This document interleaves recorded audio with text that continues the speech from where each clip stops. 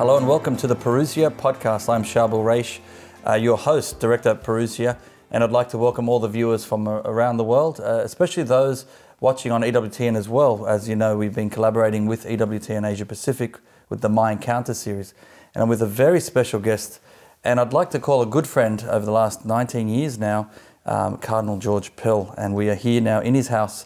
And what a privilege it is. Hello, Cardinal Pell. Sharbel, yes, very happy and honoured to be called a good friend. Yes, absolutely. I do remember when you first came to Sydney, we were talking earlier, it was 2001, and I formed with a couple of other fellow Maronites. We were like security guards because there was a few protesters at the time. But it was a great celebration to have you when you first arrived. It was a bit noisy, a little bit. There weren't many protesters. No, that's 20, right. 30, but they were determined and well organised and got good coverage. No, that's right. Well, you and I guess over the years and throughout your life, you have been known across the media, and you create a splash, and you're making the headlines.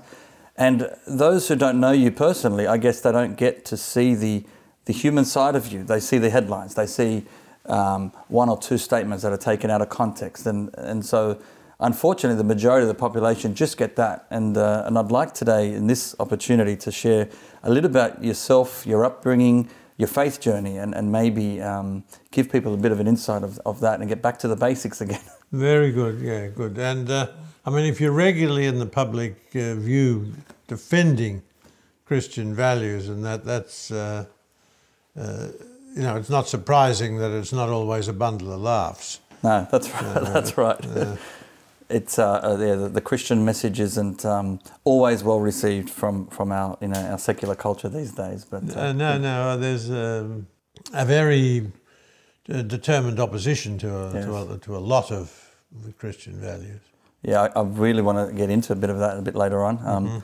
But can we start from the very beginning? Are you a cradle Catholic? I'm a cradle Catholic, yes. My mother was an Irish Australian. Burke was her name. My father wasn't a Catholic. He was baptised an Anglican. So I grew up in what was called then, probably still is, a mixed marriage. Yes. But it wasn't quite as common then, at least in our world, in Ballarat and Victoria, as it is now. Did you find yourself going to both churches, the Anglican church? No. Dad was a non-practising Anglican. Okay. So you brought up as a normal Catholic, going to get the sacraments? Brought up as a strong Catholic. Yeah, fantastic. My mother was strongly Catholic. She came from a religious family. She had a first cousin, a Dominican priest. Oh, wow. I had a first cousin who was a priest, and his sister was a Josephite nun. So the Burke side of the family were pretty well all practising the faith in those days. Okay. Oh, very good. And you did play professional football? No, I didn't. I signed to play. Professional football. My last year at school, I received a scholarship to the university from them. I was promised a place on their training list, but I fled to a monastery instead. You had the calling. Can we touch on that? Did you always have a calling growing up, or when did you know you had that call to the priesthood? I was quite sick when I was young. Okay. I had throat trouble, a lot of operations. So as a young boy, I had thought I'd become a priest. I gave the idea away at secondary school, and I came. I did 2 years, year 12, which wasn't uncommon then. 20 or 30% of kids would do it. I did quite well my first year. I got a place in Melbourne Law, but I was quite a successful schoolboy. But I was dissatisfied, and I thought, oh no, I'll go back and do physics and chemistry, so I can go and do medicine, so I can be. I had been thinking of doing law, as I mentioned, so that I could help people a bit more. I hated chemistry. I probably wasn't disciplined enough for the hard memory work. And during my last year at school, I had 3 deaths of significant people in a few months in the middle of the year. 2 uncles died, and I was quite keen on English literature. That was a subject then. It was a very good course, especially when compared with the courses that are offered today. Yes, very different. And the brother who... Nearly all my teachers were religious, brothers and nuns. Loreto nuns are Christian brothers, and I'm very grateful to them. And anyhow, my English teacher died, and so I had these 3 deaths, and it forced a reappraisal of what I was going to do. So, cut a long story short, I decided to enter the seminary, not because I wanted to become a priest, but because I felt compelled to do so. I felt that was what God wanted me to do. But I wasn't full of generosity or enthusiasm. Oh, wow. So was that the following year since those deaths? No, same year as the deaths. Same year, okay. Yeah, oh, wow. Yeah. This was immediately outside of school, or you went... I went after school into the seminary in 1960. Okay. And 95% of people going into the seminary did that in those days. Interesting. And vocations back then would have been stronger than they have immensely, been? Yeah, we had... there was an 8-year course, 3 years philosophy, a preliminary year of rhetoric, 4 years theology. In the Corpus Christi... Oh, yes. It split in 1960 to Glen Waverley and Werribee, so I had 4 years at Werribee. There would have been about 200 students in the 2 places. There was 120 where we were, plus or minus. So now they've got about 50, which is better than it was 20 or 30 years ago. Yes. But the numbers and the religious orders were getting big numbers. Yeah, different days. That's right.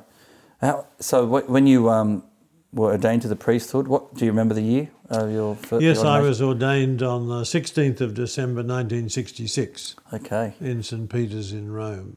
So, how special that would have been. Yeah, it was. And then what was your first appointment? Did you come back to a parish or were you in Rome for a while? No, I did 6 more months in Rome. And then I went to Oxford and did a doctorate in church history. But that was punctuated by 3 months in North Baltimore, Cathedral of Mary Our Queen. Oh, wow, yes. And it was there that I met a young fellow called George Weigel. So I've been a close family friend of the Weigels since 1967. Yeah, he's a great writer, isn't he? He's a great writer. Great commentator. Yes, he is. And so you have quite a few friends in America, and we have a few viewers from the States and many of our partners. And you are definitely well known across the United States and around the world, of course, but lots of good friends there. But what was a bit about you? How long were you a priest before you became auxiliary bishop? I was ordained the end of '66, and I became an auxiliary bishop in 1987. Okay, so yeah, it's about 21 years. 21 years, that's right. And was that in the city of Melbourne or just outside? At that stage, I was rector of the seminary, Corpus Christi College. I was rector from 85 to 87. Bob Santamaria thought that some people were keen to have me appointed auxiliary bishop because I was starting to have too much influence in the seminary on the students. But whatever about that, I was appointed auxiliary bishop in Melbourne and served as auxiliary for 9 years. Okay. It was a good apprenticeship. Yeah, absolutely. And then you became archbishop, right? I did. In Melbourne. I did. And I had 2 extra diocesan roles when I was auxiliary bishop in Melbourne. I was chairman of Caritas, our overseas aid and development agency, which I'm very proud of. Does great work still. Did a lot of travelling through Asia and other parts. And also I became chairman of the committee that set up the Australian Catholic University. So Oh, Both wow. of those were really worthwhile jobs to get your teeth into and took up a bit of time. So That's our largest university now in Australia. it's one of the largest Catholic Catholic universities in the ones, world. yes, in the world. Yeah, Oh, wow. one of the largest. I don't know. Somebody said the University of St Thomas in Manila is larger. I don't know whether, but it's got about 35,000 students, plus or minus. Okay. It'll be coming up to a 30-year anniversary soon. They'll be getting close. That would be right. That's correct. Oh, well. I was about to ask some of the highlights of your time in Melbourne as Bishop and Archbishop. I guess what the church, what would you have summed up at the time while you were there, the state of the church then, and then maybe by the time you moved to Sydney, looking back, did it change much? Did you see a growth in particular areas, or was there any? Well, actually, we did. Given my time in the seminary, my time in Melbourne, by the time I became Archbishop, I had quite clear ideas about some of the things I wanted to do. And the first thing was to put together a new religious education, not just a syllabus, but texts for students, teachers and parents. And that eventually became Know, Worship and Love. The series, which is still going, still being used, being adapted for the world of today, as distinct from 25 years ago, under the leadership of Anthony Cleary. He's an outstanding religious educator, helped by Haddad, who also does a very good job. So that was one area. The second area was the reform of the seminary.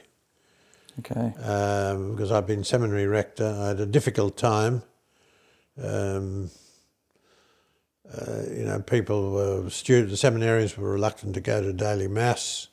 The routine of prayer, the rosary was prohibited as a public devotion. Wow. I think in my 2.5 years there, I managed to get one celebration of benediction. So it was a different world, and pretty stormy. The seminary staff didn't like the small changes I was bringing in. Daily mass, daily meditation, prayer of the church, rosary, so they resigned, and perhaps to their mild surprise, I accepted their resignation. So. And started fresh and brought it back to what we understand to be authentic Catholicism. And the vocations improved significantly, and we don't have as many as we would like everywhere, but that's true in Melbourne too. But vocations have remained pretty good there since. Fantastic. What do you? The one other thing I'd like to mention that I did that I'm very proud of. Yes. Was to set up the Melbourne Response. Yes, I'm glad we can say pedophilia. that. It was first. It dealt with, I think, some hundreds of complaints in my 5 years there. Wow. Quite a number of priests were stood down. We had close cooperation with the police. They publicly supported the creation of this procedure. Contrary to some false allegations by Mr. Ashton, we recommended something of the order of well over 100 people to the police. 80 or 90 went. There was no impeding people going to the police. Naturally, we stepped back if the police were investigating. And the other great injustice was the claim that there were 40 suicides. Carson's report, 40 suicides connected with clerical crimes, around Ballarat particularly. Yes. That was re-examined by the police themselves, and they could identify one person who suicided. Now, one person is one person too much. Yes. It's terrible, but there was nothing like the exaggeration the 40, and that was a police examination itself, second police investigation. So, and they sat on the news of this second investigation for years before they revealed to the public that the first the figures were quite false. So anyhow, so don't want to make exaggerated claims for the Melbourne response, but Peter O'Callaghan basically did a fine job, and it helped a lot of people. And interestingly, when I left Melbourne in 2001, quite a number of the people around town said to me, "Well, that's one thing you got right." Now, since then, it's been fiercely criticised. I'm not claiming it was perfect. It could have been reviewed, as the way they reviewed Towards Healing once or twice in the 30 years, but it was an honest and independent attempt to get at the truth, and it helped a lot of people. And this is the point that there was nothing else like it at the time, was there? There was no formal response on this level. No, and probably not around the world. And the Towards Healing, which I implemented faithfully in Sydney as Archbishop, came some months later. Now, the Towards Healing certainly did a lot of good work. We had an outstanding head of the Towards Healing for Sydney, and perhaps for New South Wales, certainly for Sydney, a man called Michael Salmon. Now, it's a terrible injustice to suggest that Michael worked ineffectively for 15 or 20 years until the time of the Royal Commission.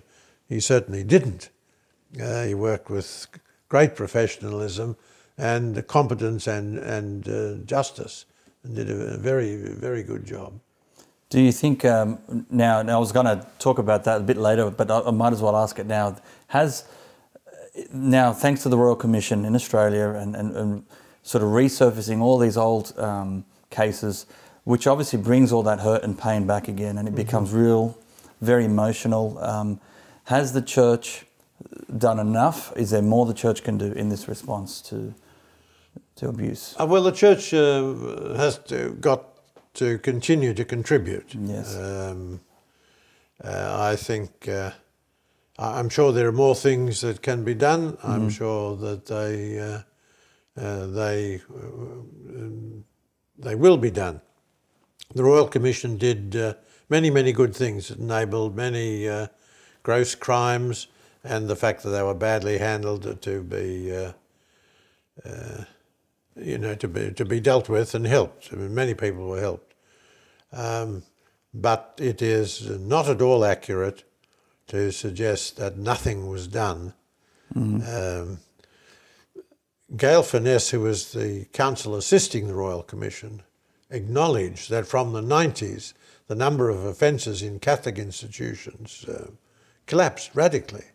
So in some, perhaps many dioceses, when you ask them, how many crimes of pedophilia have been committed in Catholic institutions this century? In many cases, the diocese is able to say none or very, very few. Wow, well, there you go. So this has definitely had a positive impact now that it's working. It's heading in the right direction, and we're not hearing these cases that we heard of 40, 50 years ago. We've been heading in the right direction in terms of preventing the crimes for 25 years. Excellent. In terms of provision of counselling, I think we've consistently done that for a long time. In terms of the measure of compensation, well, that's a different question, and the standards change, and the church has become more generous, and I certainly welcome that.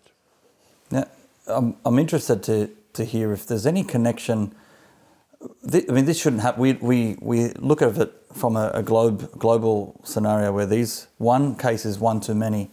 However, in your opinion, this is happening? We're seeing a loss of faith over the last generation, and as you were saying, in the 60s, the vocations were so high. You had religious orders teaching, and very interesting as those numbers were dropping, and much fewer vocations, and the loss of faith, generally speaking. Is there a connection between people's understand their consciousness or their faith and this type of these crimes? Do you think there's a moral connection? Oh, undoubtedly there is, and the standing of the church has been damaged, and of course an immense amount of damage has been done to the victims. Yes. And we have to continue to try to remedy that. But it would be a great mistake to imagine that the fundamental challenge to faith comes from the pedophilia crisis. That's right. Yeah. The challenge to faith is much broader and deeper than that. I think there's a marvellous book by Margaret Eberstadt called Adam and Eve After the Pill. And she says that the creation of the contraceptive pill has had as big an effect on the world as the communist revolution in Russia in 1917. And I think this is true, and it's not just by decreasing the number of children, but of the way it has reformulated the rules that are followed each day by people outside marriage and before marriage with their sexual lives.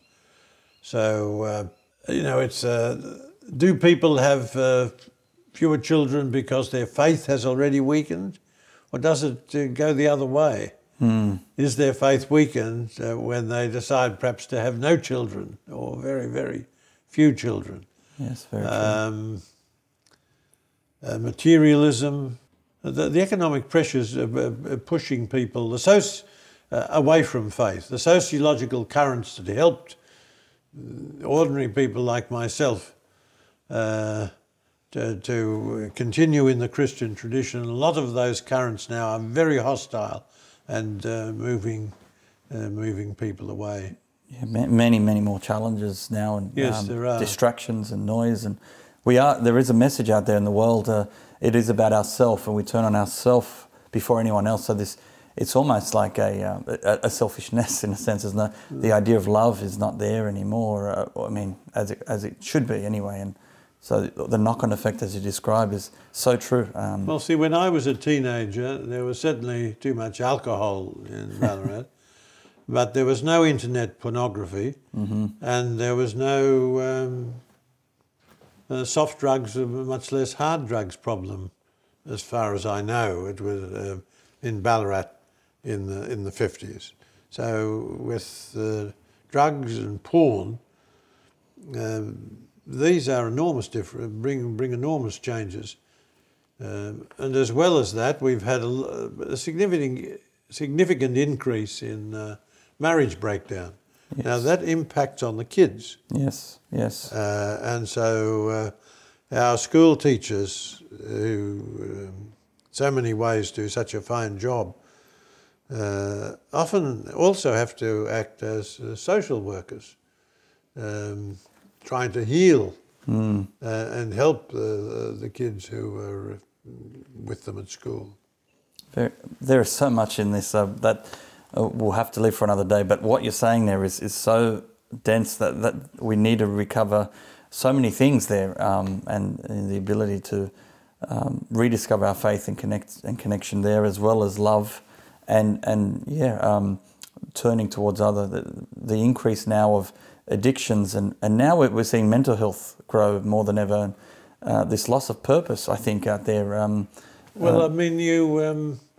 Your mental health has got to, if there's more pornography, there's more drugs, no less alcohol, more marriage breakup, a weakening of the general communities, absence of fathers, men in the house. All these things obviously are not having good effects on our youngsters. I mean, many of the youngsters growing up today, or many, I think I could say, a lot of them,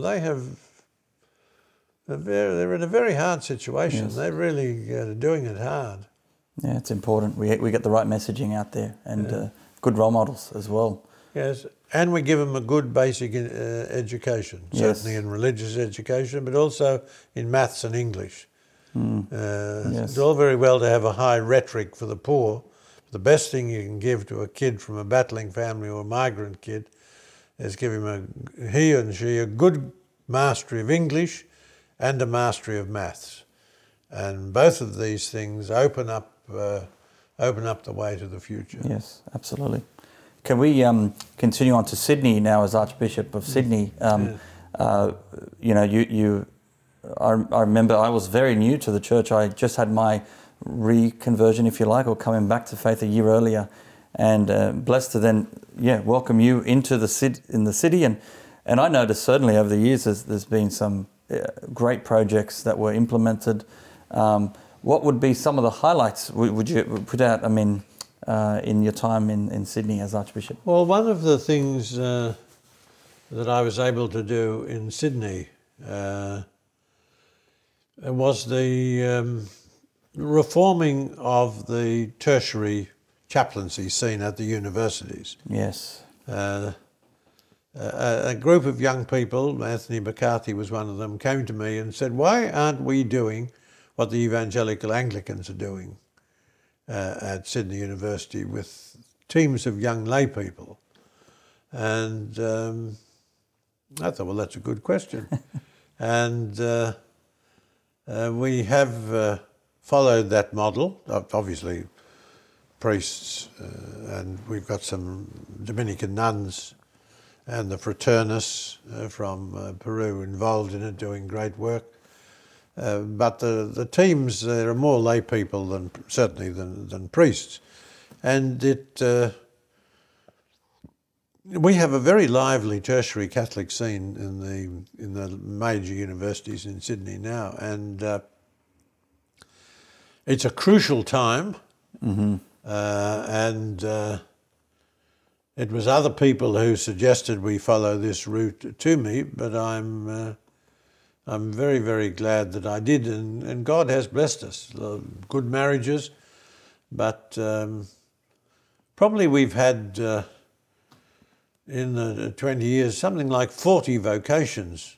Oh, I'm not saying they grew up within it or were sparked by it, but who moved through the Sydney tertiary chaplaincies. This is an important point for many people who probably don't even know this exists, but in secular universities, you've established these chaplaincies that would promote and evangelise on campus, but give a sense of belonging for many students and so many different spiritual activities that would happen on campus. And that's right. Now friendships have been born over the years, and it's quite remarkable. And what a model it could be across the country and across the world. Hopefully, dioceses around the world can take note of this because it's quite effective. One of the things I was blessed with both in Sydney and Melbourne, they weren't poor dioceses, and so I had money to do things. It makes a big difference, yeah. So it does make a difference, but the diocese has got to be prepared to put money into intangibles, into spiritual realities like a chaplaincy. So if you build a church or a school, you can very much see what you're getting for your money.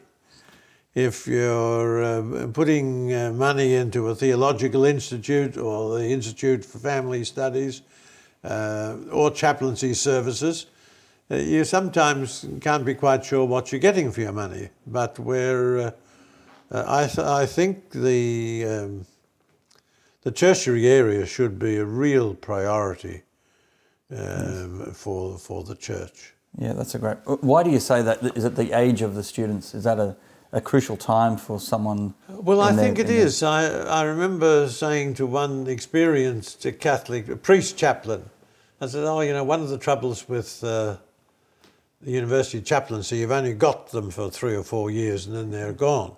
And this chaplain said, no.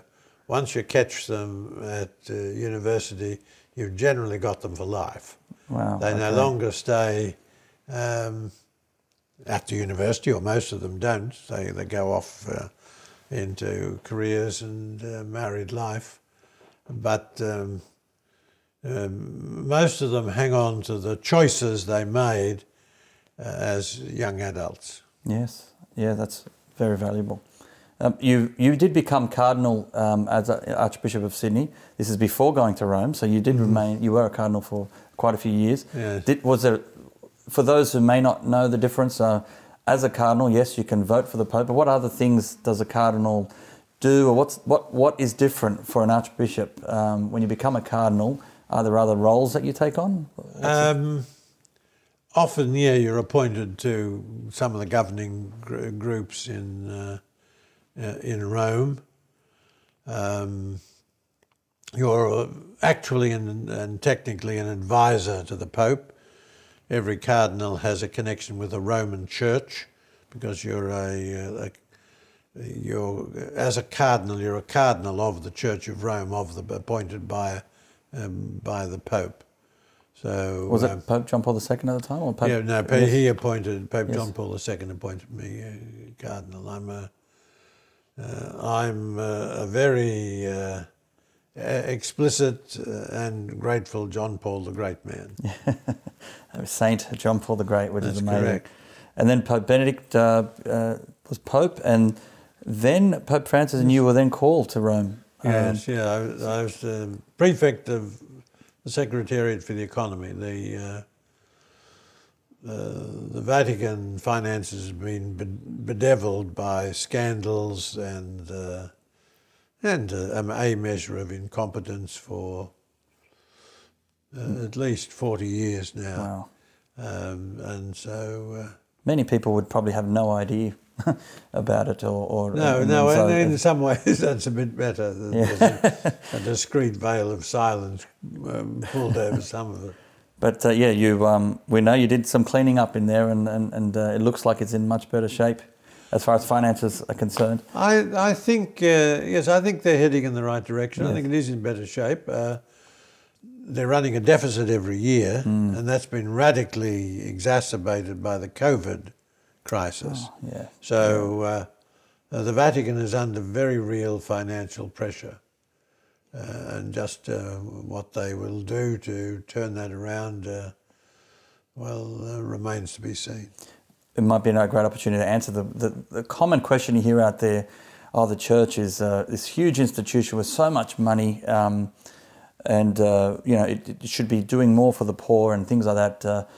What do you say to that? I mean, it's a common thing that's said, and many people have a misinterpretation of how the church, why it spends so much money on certain buildings or architecture, or how do we respond to people who feel that it needs to sell everything and just become a poor church? There's a number of things that can be said. Yes. And the first of these is that we're Christians and we believe that God is of first importance. So that the creation of beautiful churches, houses of worship, to glorify God is, I'm tempted to say, one of the first priorities of the Catholic Church. Now we also do an enormous amount for the poor through our Catholic Care. That's one of the best kept secrets, the work our social service agencies do, and it's wonderful work. Our schools, education, Matt Talbot is homes for people on the streets.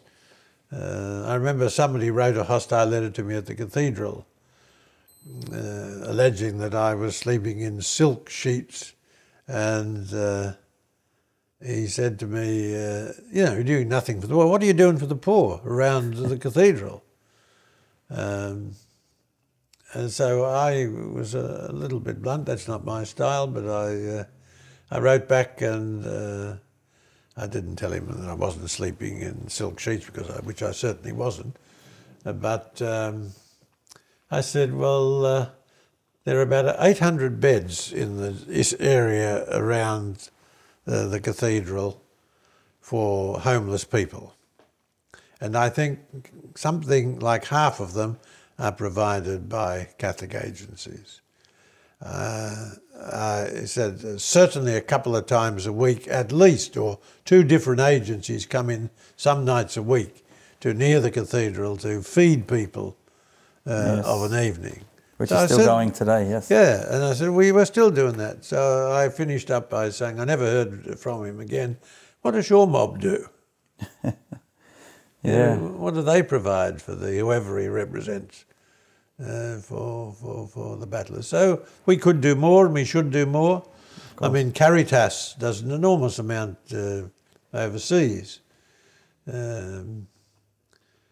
And that's one of the best developments in the church since the Second Vatican Council. There was no Australian Catholic relief or Caritas before the Second Vatican Council. Yeah, wow. Yeah, it's said that the church as a whole does feed, house and shelter more people, clothe more people than any other institution in the world, if you were to add it all up, combined. That might very well be... well, look at all our St Vincent de Paul. I mean, most parishes in Sydney have a St Vincent de Paul group. We've got the Vinnie's shops. Yes. These are real avenues of service to people. Yeah, fantastic. Now, just in recent times, Your Eminence, we know you had, a lot of difficulty just in this whole case that's hit headlines, and praise be to God, you've been acquitted, but you were in jail for 404 days, I understand. Yes. I never counted them, but people say once or twice they say 405. I've never checked. You knew, first of all, it wasn't the first time you've been accused. You've been accused in the past, but in your own self what you've done in your life as far as helping and helping people heal. But the time, can you tell us a little bit about the time in jail, and you just mentally, spiritually, what were you going through? Well, it wasn't a fun time. No. But it wasn't the worst of times, and in comparison, I mean, I'd read stories about the Gulag in the Soviets and the Nazi concentration camps and Cardinal Twans, then Thomas More and John Fisher, Father Cizak in the States. Well, all of them had it much, much harder than I did. I mean, I wasn't at the Ritz or the Hilton, but I had 3 meals a day. I had a bed with a firm base and a mattress. I had a hot shower. I also had a kettle and a television set. So. In comparison to those other characters, you're counting your blessings. Yeah, absolutely. And also the warders, not absolutely everyone, but overwhelmingly they were decent and human. When they were the only people you'd see, and when they'd bring you the meals or this or that, they would just talk casually and humanly, and that was a very big thing. There's a lot of goodness and a lot of kindness in jail. There's a lot of other stuff too, but a lot of humanity. You did talk about your prayer life, and you described it as a long retreat in a sense. What do you mean by that? Well, you had an opportunity for prayer, to do a bit of spiritual reading, to do study, do a bit of writing. I actually one week did what I described as a formal retreat, but each day was a bit like the program you would follow on a traditional retreat. I couldn't, except that I couldn't go to Mass, or there was no benediction or anything like that. Oh. But I was able to, I had always had my breviary, even from the first night. They allowed me to have that. I had a Bible, I had They took my rosary off me, but issued a prison rosary. Is it any different? Yeah, one wasn't made of metal. It was Okay. made of cloth. So with the daily routine of prayer, all that was possible. We are actually preparing for a spiritual rosary pilgrimage virtually. In one word, what would you say the power of the rosary for you during this time? What would you describe this prayer, the significance of the prayer? Well, see, it's a very popular. It's easy to pray the rosary. It gives you something to do with your hands. It's like a cigarette. Yeah. It's routine. It's repetitive. It's conducive to meditation on the mysteries. It's a good prayer when you're under pressure. So when you're in jail, it's no surprise that a lot of people, when they're in hospital or somebody's dying, will say the rosary. It's an easy, repetitive, soothing prayer. So I endorse it enthusiastically, very highly. Yeah, fantastic. Cardinal, your time, how long has it been now since you've been out of jail? You worked since Holy Week, anyway. Holy Week, okay. And how have you been? How's life and how are you doing? Took a bit of getting used to into a new way of life, but it's very pleasant being free. Absolutely, absolutely. Some final thoughts. Now you've gone through a lot in your life, and you've seen all sorts of on many levels of suffering, of you name it, positive, negative, corruption, if you want to call it, or all sorts of things. We are in an increasingly secular world, very hostile to the Christian faith, more so than we've seen the media and the like.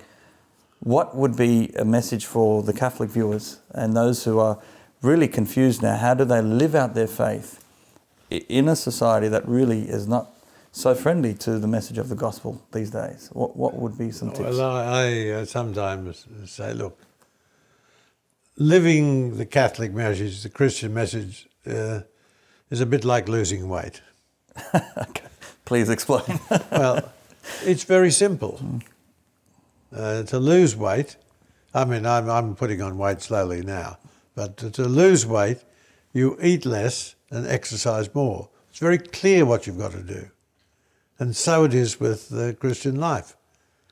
You have to believe in the one true God, in Jesus, his Son. You have to pray, repent of your sins. They're just these ordinary, everyday, basic things that have been handed down to us. And those simple practices and truths work.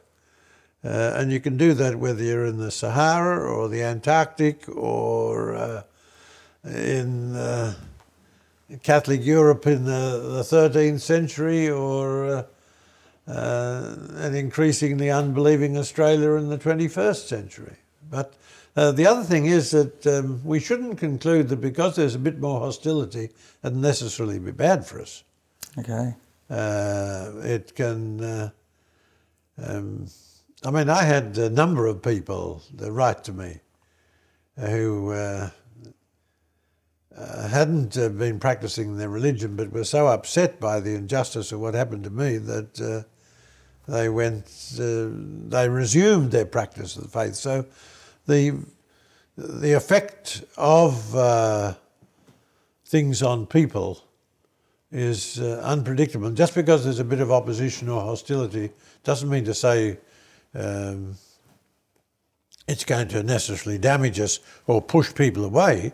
It can be also an opportunity for people to wake up and say, yes, well, now I realise what's at stake. I'm going to take a stand. Yeah, fantastic. So don't give up out there. Don't give up. No, absolutely. There is hope. And it works. Yes, absolutely. Jesus' message works.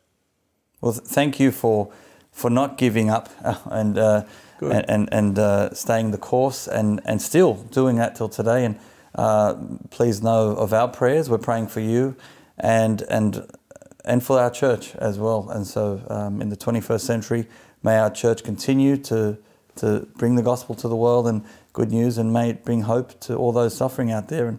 And please know that don't judge. the church by just one or two individuals.